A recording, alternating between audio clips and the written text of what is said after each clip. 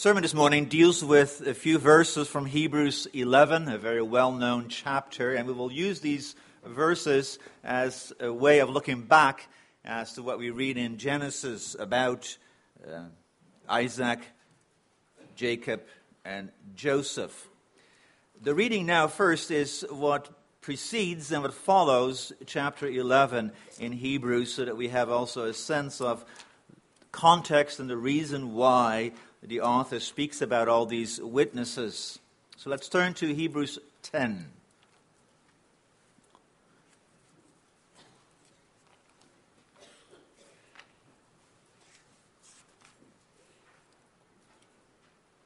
And we read verses 32 through the end. So Hebrews 10, starting at verse 32.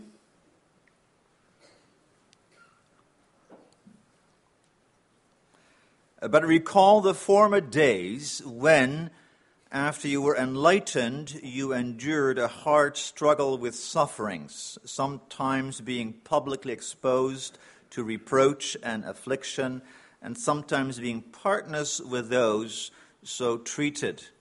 For you had compassion on those in prison, and you joyfully accepted the plundering of your property, since you knew that you yourselves had a better possession and an abiding one. And therefore do not throw away your confidence, which has a great reward, for you have need of endurance, so that when you have done the will of God, you may receive what is promised. For yet a little while, and the coming one will come and will not delay. But my righteous one shall live by faith, and if he shrinks back, my soul has no pleasure in him. But we are not of those who shrink back and are destroyed, but of those who have faith and preserve their souls. And then chapter 1 begins with saying that faith is the assurance of things hoped for and the conviction of things not seen. And then follows the whole list of witnesses. And then we pick it up again in chapter 12, verse 1 and 2.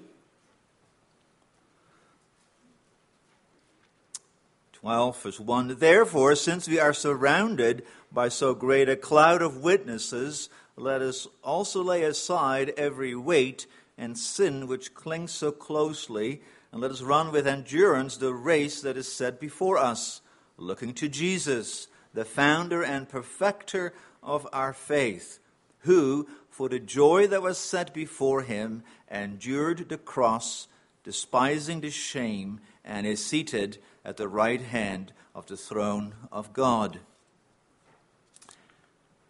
And then we read also the verses 12 and 13. Therefore, lift your drooping hands and strengthen your weak knees, and make straight paths for your feet, so that what is lame may not be put out of joint, but rather be healed. Let's sing now again from Psalm 105, and we'll sing the stanzas 6, 7, and 8. Psalm 105 also deals with the history of God's people, and particularly with Jacob and Joseph, and so on. So let's sing the stanzas 6, 7, and 8.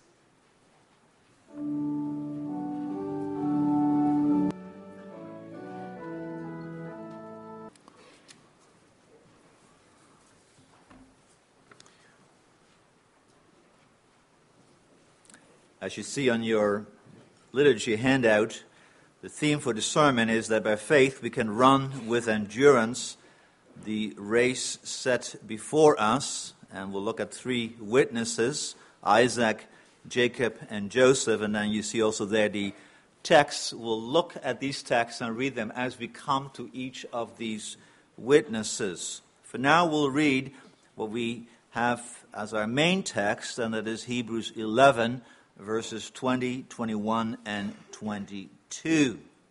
But the other parts in Genesis will come to throughout the sermon. So let's read Hebrews 11, 20. By faith, Isaac invoked future blessings on Jacob and Esau. By faith, Jacob, when dying, blessed each of the sons of Joseph, bowing in worship over the head of his staff. By faith, Joseph, at the end of his life, made mention of the exodus of the Israelites and gave directions concerning his bones.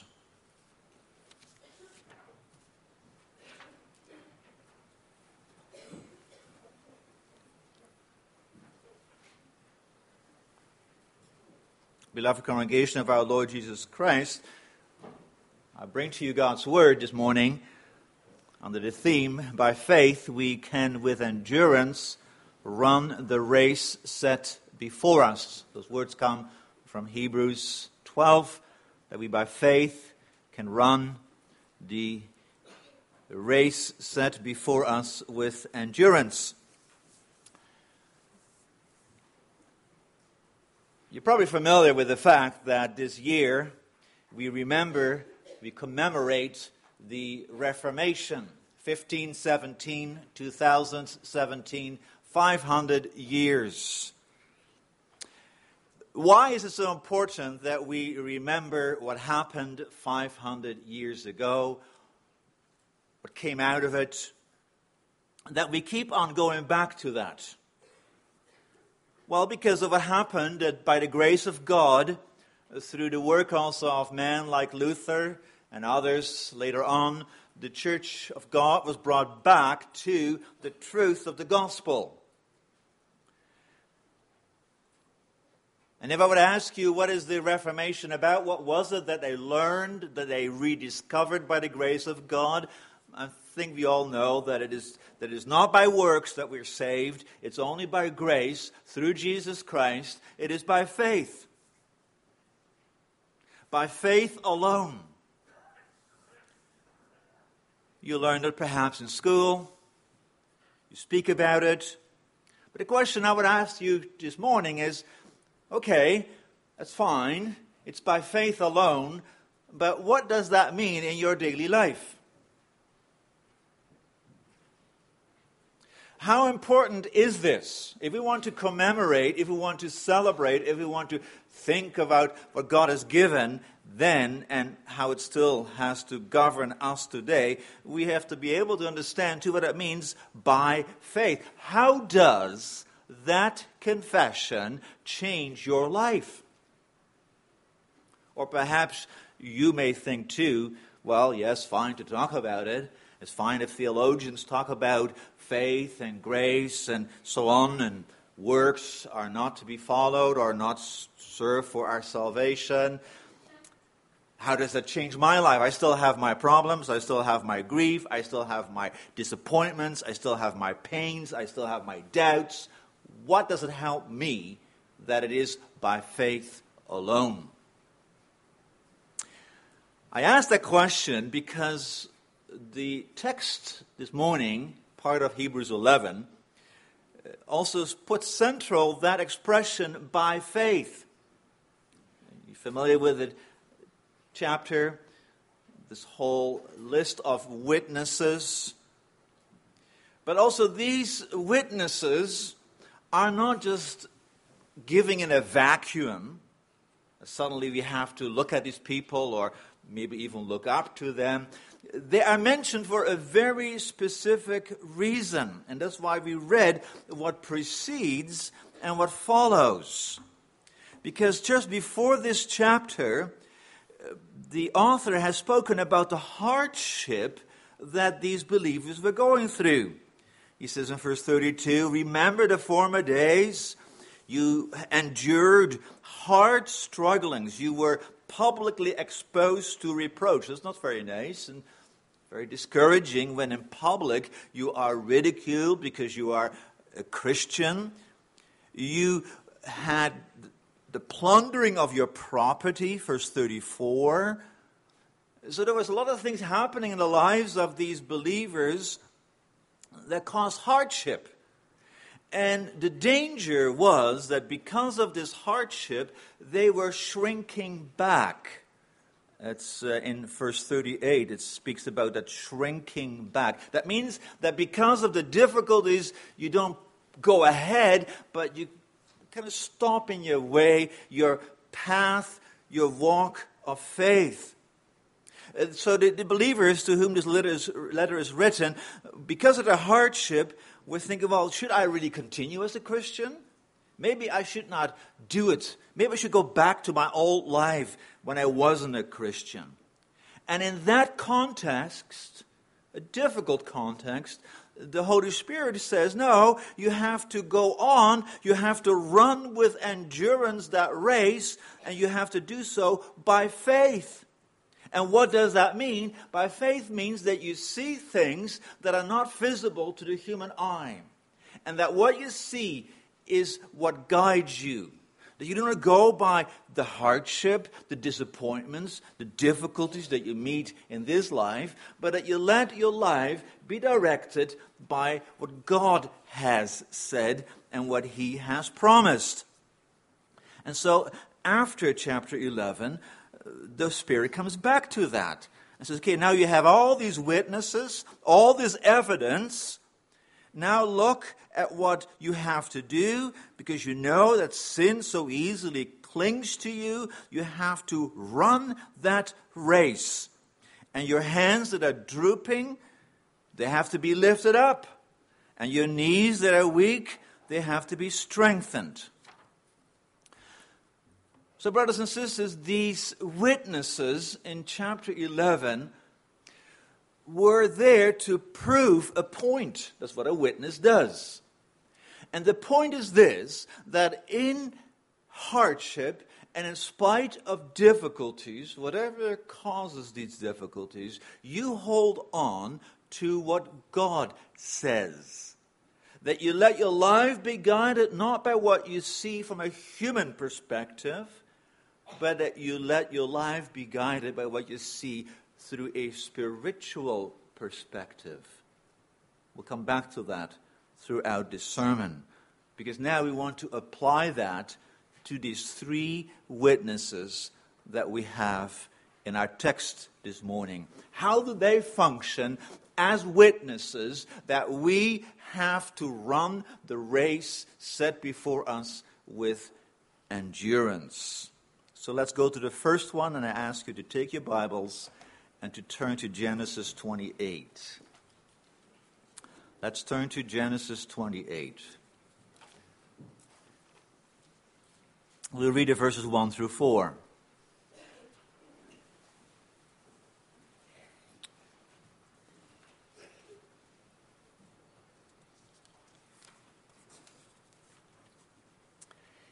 In chapter 27, we read about the deceit by Rebekah and Jacob, by which Isaac gave the blessing to Jacob, though he wanted to give it to Esau. And this is what follows after 28, verse 1. Then Isaac called Jacob and blessed him, and directed him, you must not take a wife from the Canaanite women. Arise, go to Paddan Aram, to the house of Bethuel, your mother's father, and take as your wife from there one of the daughters of Laban, your mother's brother. God Almighty bless you and make you fruitful and multiply you, that you may become a company of peoples. May He give the blessing of Abraham to you and to your offspring with you, that you may take possession of the land of your sojournings that God gave to Abraham.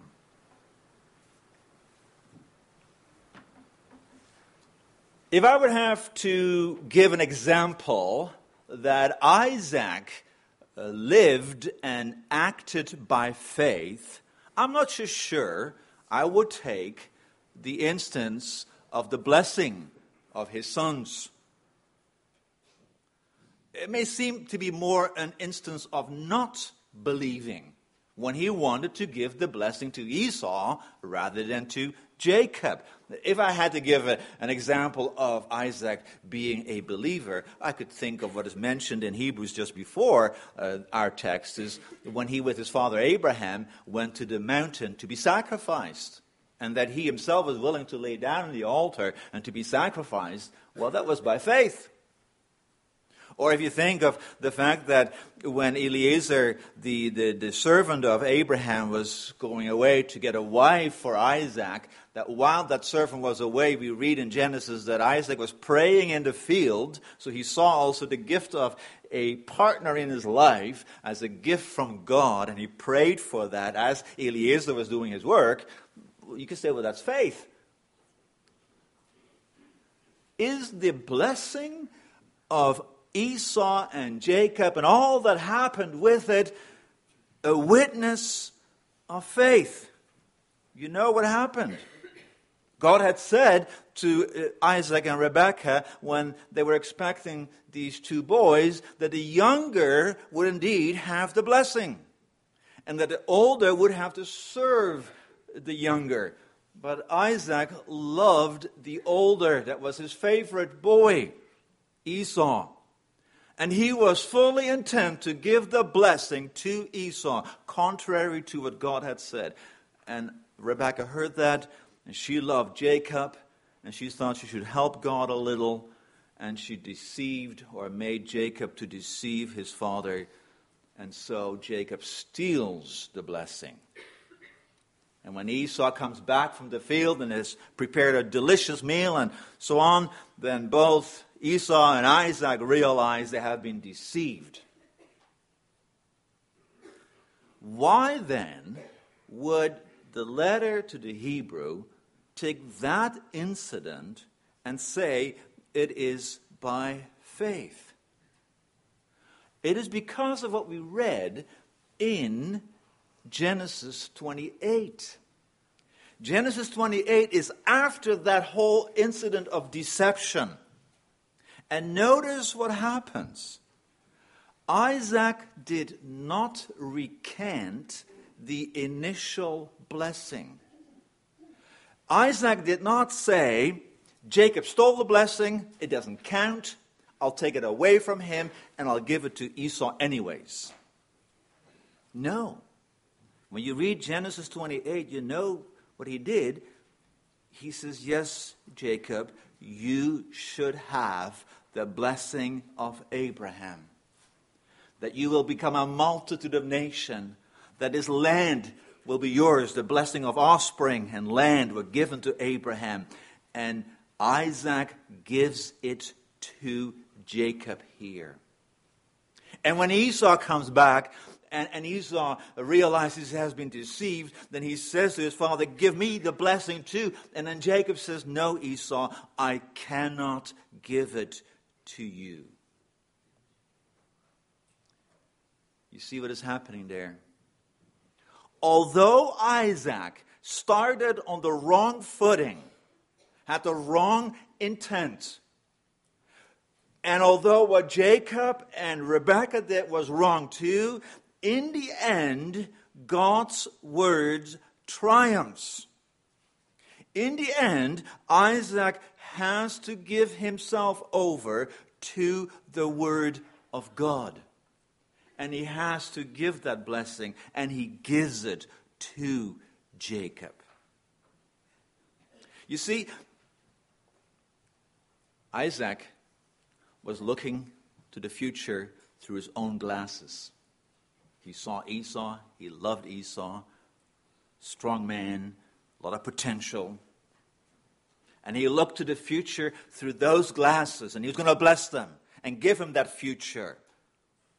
But by God's providence, he had to take his own glasses off and put on the glasses of God's word. That God had said the younger one will be the one who carries my promise. Now that is the point that is brought here before the Hebrews. You see, Isaac was shrinking back too.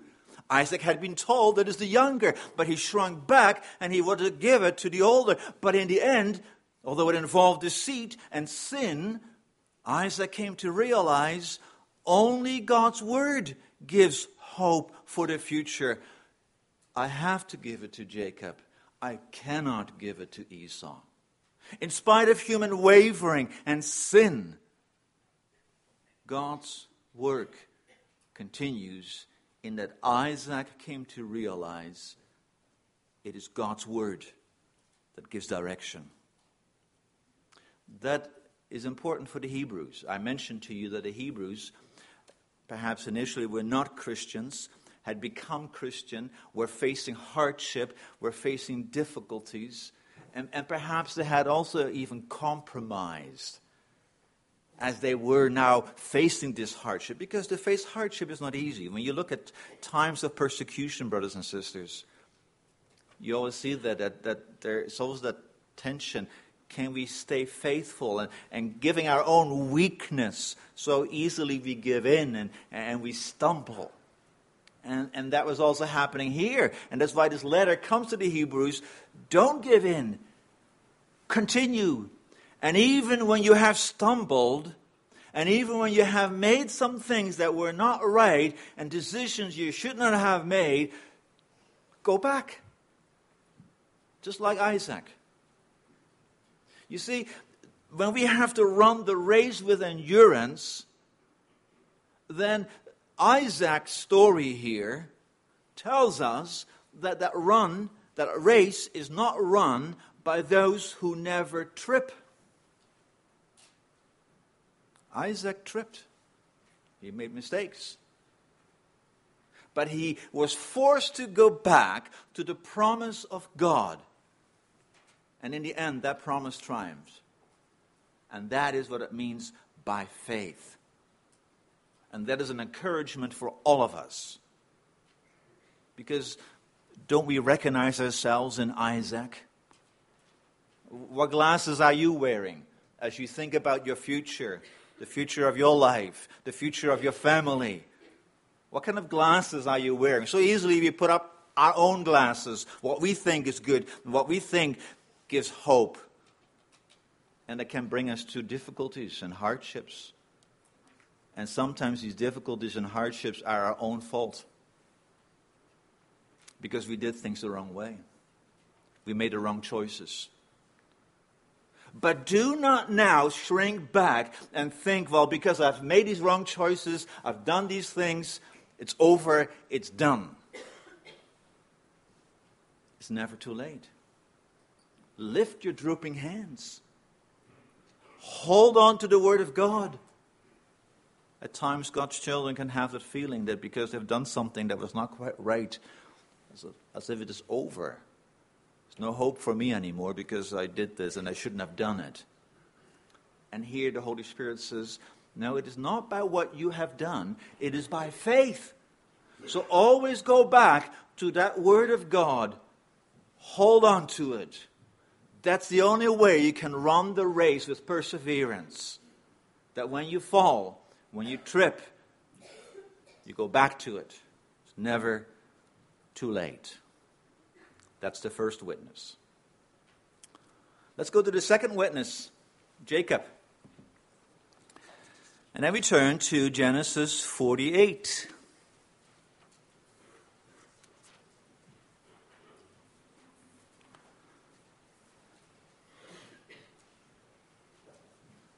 Genesis 48, we'll read verse 1 through 6 and 17 through 20. So this is now the time where Jacob and his sons are in Egypt. And, of course, Joseph is the second in command in Egypt. And Jacob is coming old, close to the end of his life. So, chapter 48. After this, Joseph was told, behold, your father is ill. So he took with him his two sons, Manasseh and Ephraim. It was told to Jacob, your son Joseph has come to you. Then Israel summoned his strength and sat up in bed. And Jacob said to Joseph, God Almighty appeared to me at Luz in the land of Canaan and blessed me and said to me, behold, I will make you fruitful and multiply you, and I will make you a company of peoples, and I will give this land to your offspring after you for an everlasting possession. And now your two sons who were born to you in the land of Egypt, before I came to you in Egypt, are mine. Ephraim and Manasseh shall be mine, as Reuben and Simeon are. and the children that you fathered after them shall be yours. They shall be called by the name of their brothers in their inheritance. And then we turn to verse 17. When Joseph saw that his father laid his right hand on the head of Ephraim, it displeased him. And he took his father's hand to move it from Ephraim's head to Manasseh's head. And Joseph said to father, "Not this way, my father, since this one is the firstborn. Put your right hand on his head." But his father refused and said, "I know, my son, I know. He also shall become a people, and he also shall be great. Nevertheless, his younger brother shall be greater than he, and his offspring shall become a multitude of nations." So he blessed them that day, saying, "By you Israel will pronounce blessings, saying, God make you as Ephraim and Manasseh." Thus he put Ephraim before Manasseh. Interesting detail in a way that the letter to the Hebrews puts again up as an example of faith. If you think of it, Jacob and his life and how faith governed him, then you can think of what happened when he fought at the river with the angel of the Lord and so on.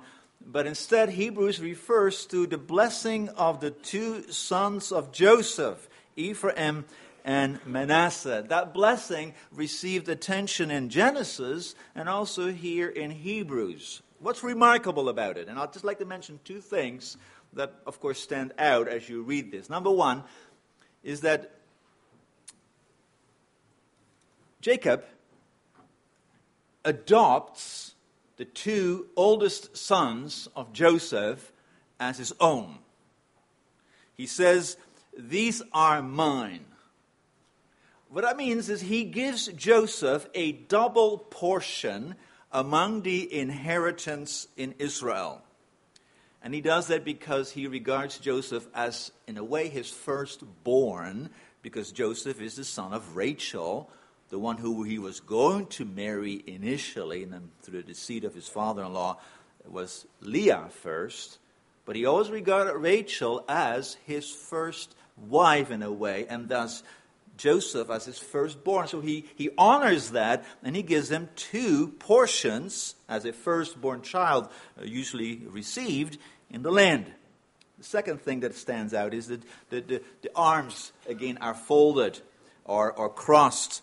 That Ephraim, the younger one, becomes the bigger tribe. And that's indeed true when you read through Judges and Samuel and Kings. Then you see indeed that Ephraim is one of the main tribes and powerhouses in Israel. The northern kingdom is basically Ephraim.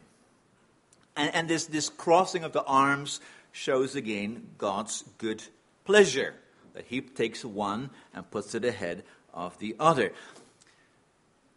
Although all those two things are interesting, that is not why Hebrews mentions it. Because Hebrews looks at this blessing from the point of view by faith. What are you looking at? Are you looking at your own things, what is humanly visible, or are you looking at God's things? Well, says Hebrews, Jacob did this because he looked at things God's way. He had the glasses of God's promises on his nose. Because if you think about these two boys of Joseph, Manasseh and Ephraim, a parent will be very proud of what these boys had. From a human perspective, these two boys, brothers and sisters, they had it made. They were secured a most wonderful life and future. Their father was the second in command in Egypt. Well, all the doors will open for you then. No matter what you want to do, you can accomplish. Their mother was the daughter of the high priest in Egypt. So these boys had a father and a grandfather who were some of the most powerful people in Egypt. They would go places. Any parent will be very happy with this. Any grandparent will be very happy with this. Now look what Jacob does. He says, boys, Ephraim, Manasseh, you are mine. I make you like Reuben and Simeon. That means you become part of the people of the Hebrews, the Jews. Now keep in mind that the Egyptians detested Hebrews, despised them, these shepherds. So what the grandfather is doing here to these young boys who have all the opportunities to them, really from a human point of view, he says, no, your future is not here. Your future is with me. And the promises that God gave to Abraham and to Isaac and to me. Well, from a human point of view, can you imagine a disappointment? The doors that would lead to all these wonderful opportunities, they just bang shut with a loud bang. Done. Because grandfather says, you belong to these people. I've set you now on the road, not to the powerhouses in Egypt, but to that land there that Abraham received. I set you on this road, and now you have to run the race by faith. And that means to say no to Egypt. You have no future here in Egypt. No matter what it can do to you, your future lies with God's people. And again, that is important for the Hebrews, the ones who read the letter. Because, as you noticed, their conversion, their faith in Jesus Christ had led to adversity. Their property had been taken. Maybe they had lost business. They came to realize that as a Christian, you cannot do what you could do as a non-Christian. And so they shrank back. The temptation was to let go because I cannot do anymore what I would love to do. And now the Spirit says, through referring back to this, you have to run the race by faith. That means you have to look to the land that is promised to you by God's word. That gives you direction. And do not go by what you have here and now, and what may lead to indeed wonderful opportunities, but in the end, they are dead-end roads. Brothers and sisters, you want a good future for your children, don't you? You want your children to go places, to have wonderful careers, wonderful opportunities. Well, the Bible says, the Spirit says, as a Christian, they will not always be easy. In fact, there will be roads that you will love to travel or think are so inviting and so many opportunities. And because of your allegiance to Jesus Christ, you have to say no. You'll be looked at in this world as odd, just like the Egyptians looked at the Hebrews as odd. And so you'll be looked at as a Christian because you want to go to church on Sunday. You want to be honest in your business. You do not do what others think should be done in order to get a promotion. And as a result, certain careers are no longer possible. We should not think that as Christians we can just take any career. There will be careers that are impossible because of our faithfulness to God. And there will be promotions that when you hand in your application, they'll go to the bottom of the pile because of your convictions, because of your faith. That we can only become more. And what do you do then? Shrink back? So now I'll just cover up my faith so that at least I get this promotion. I'll move away from the church so I can do these things and develop the things that I would like to develop in my life. No, says the Bible, you have to go by faith. By trusting the promises of God. And that may mean to say no to things here, but you see the things that are not seen. Because the doors of this world, they may open to you, but they open to rooms that have no exit. But the rooms where God leads you, the path where he leads you, they lead to that city that God is making and creating. So to run by faith means then also not to be impressed by what is available here and now. Then you have the glasses of this world on. But to look at what is coming, what is not seen to this world, but what you know because God said it will happen in Jesus Christ. One more witness, Joseph. We turn to the last chapter of Genesis, 50, verse 22.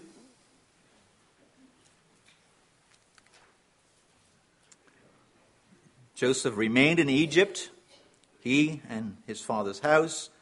Joseph lived 110 years. Joseph saw Ephraim's children of the third generation. The children also of Machir, the son of Manasseh, were counted as Joseph's own. And Joseph said to his brothers, I'm about to die, but God will visit you and bring you up out of this land to the land that he swore to Abraham, to Isaac, and to Jacob. Then Joseph made the sons of Israel swear, saying, God will surely visit you, and you shall carry up my bones from here. So Joseph died, being 110 years old. They embalmed him, and he was put in a coffin in Egypt. And then one more verse from Joshua 24. This is after the people have entered the land. Joshua 24, the last chapter of Joshua, verse 32.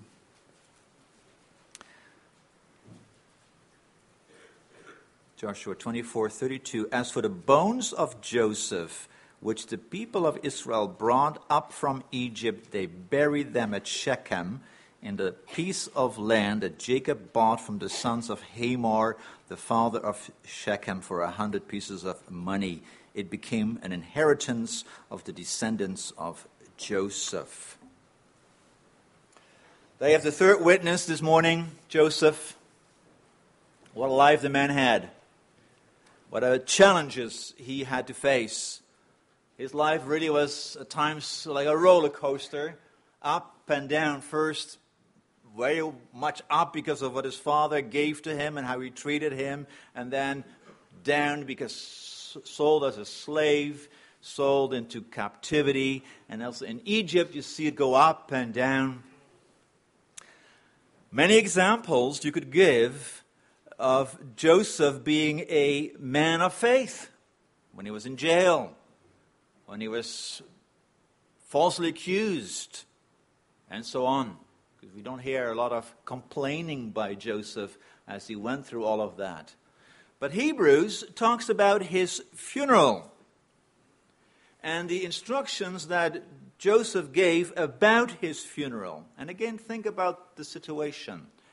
Joseph was the second in command in Egypt, and you know how they treated pharaohs, and when they came to the end of their life, what they did to them.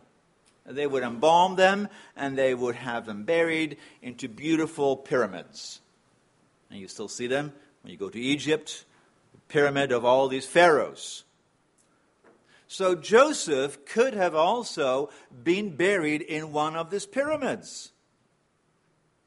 So that today we would go to Egypt, people could point out, well, that's Joseph's pyramid. But he didn't want that.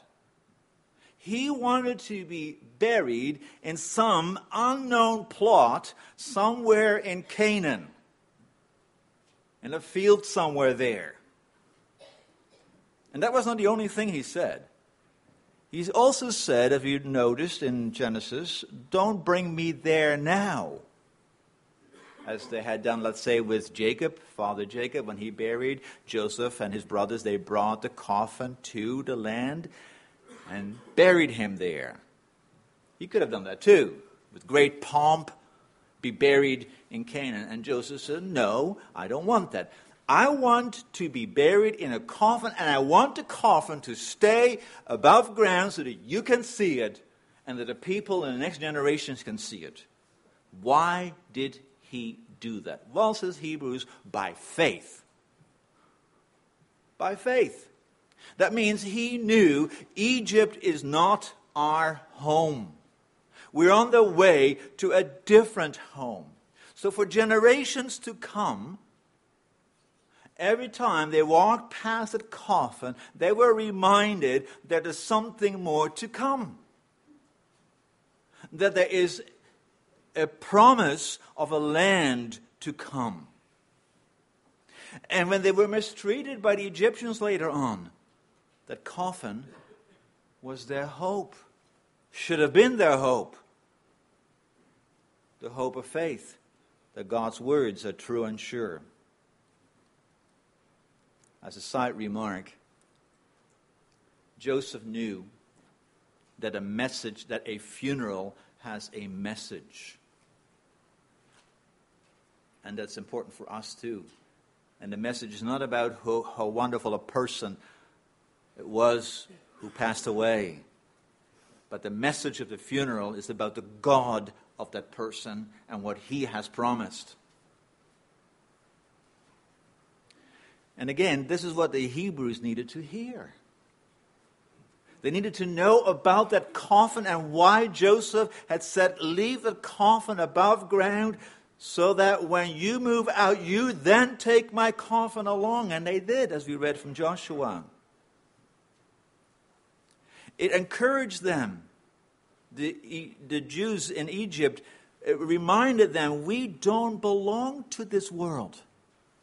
We don't belong to Egypt. We have a promise of the promised land. Well, that's what the Hebrews needed to hear. They were facing opposition. They were facing hardship. They indeed also felt we're not part of this world. We're in it but not of it. Now how can you go on with it? How can you then run that race? Well, says the Spirit, it's by faith. Just like Joseph. Hold on to the word. That word is true no matter what. And brothers and sisters, isn't that indeed also the challenge that we face? We are in the world, but not of the world. But because you belong to Jesus Christ, you embrace him in faith, you're no longer a participant the same way of this world as others. You're looked at as a stranger, as a sojourner. And our children, our grandchildren will face that too. They too will face the temptation to give up and to give in. Why believe in something that you can't see? Just do what you can do. Go by what you can see. We live in a very materialistic society and world. That means anything you can touch and see, that's real. What you can't touch, what you can't see, don't build your faith and your hope on it. And now the Spirit comes to you and to our children and says, run. Run with perseverance. And you can only do that by faith. And that means daily holding on to the promises of God. When you make mistakes, go back to these promises. When you see wonderful opportunities, but it will lead you away, hold on to these promises. This is not our home. We're on the way.